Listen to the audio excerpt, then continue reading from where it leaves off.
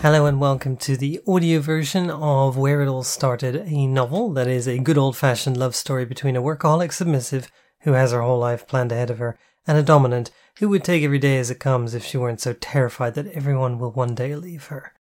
Where It All Started is a novel written by J. Allison Baird, that's me, and illustrated by S.M. Shiflett, which will be released online for free, one chapter a week in both text and audio format.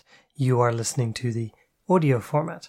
At the end of which a limited print run is planned for those who have enjoyed the novel and wish to support it, or just want to have a pretty book they can hold in their hands.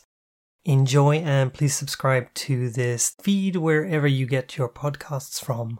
Or you can go to whereitallstartednovel.com where you can read the text version and you can see the beautiful illustrations. More details will be coming soon, but in the meantime, here is a preview from Chapter 8. "I'm taking Kitty on," I said, ladling jam onto the scone and trying to sound as nonchalant as possible.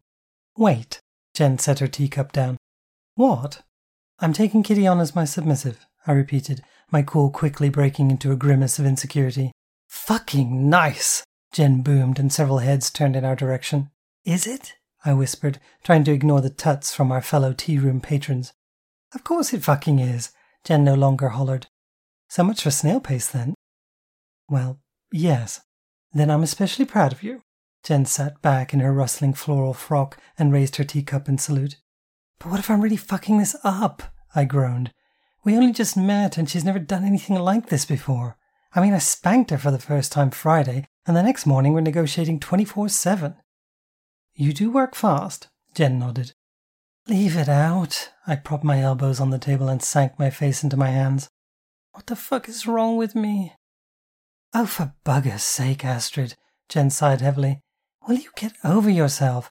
You like the girl, she likes you. You spanked her, she loved it. You bossed her around and she asked for more. It's a tale as old as time. Put a collar on her and be done with it." "I already did," I mumbled, my face smooshed firmly in my hands.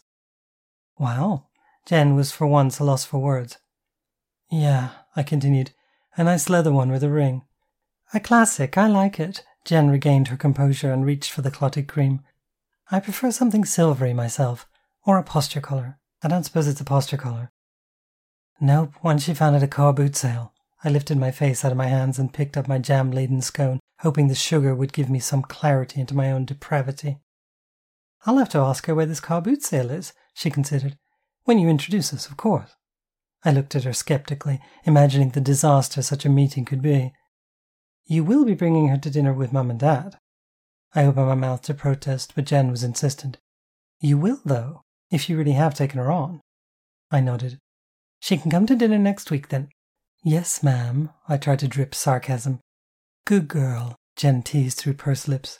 "Now, stop hogging the jam. I want to stack this little fucker high before I stick it in my gob." That was a preview from Chapter 8. You can listen to the rest of the novel here, and you can of course find it at whereitallstartednovel.com. More information coming soon, and look forward to seeing you there.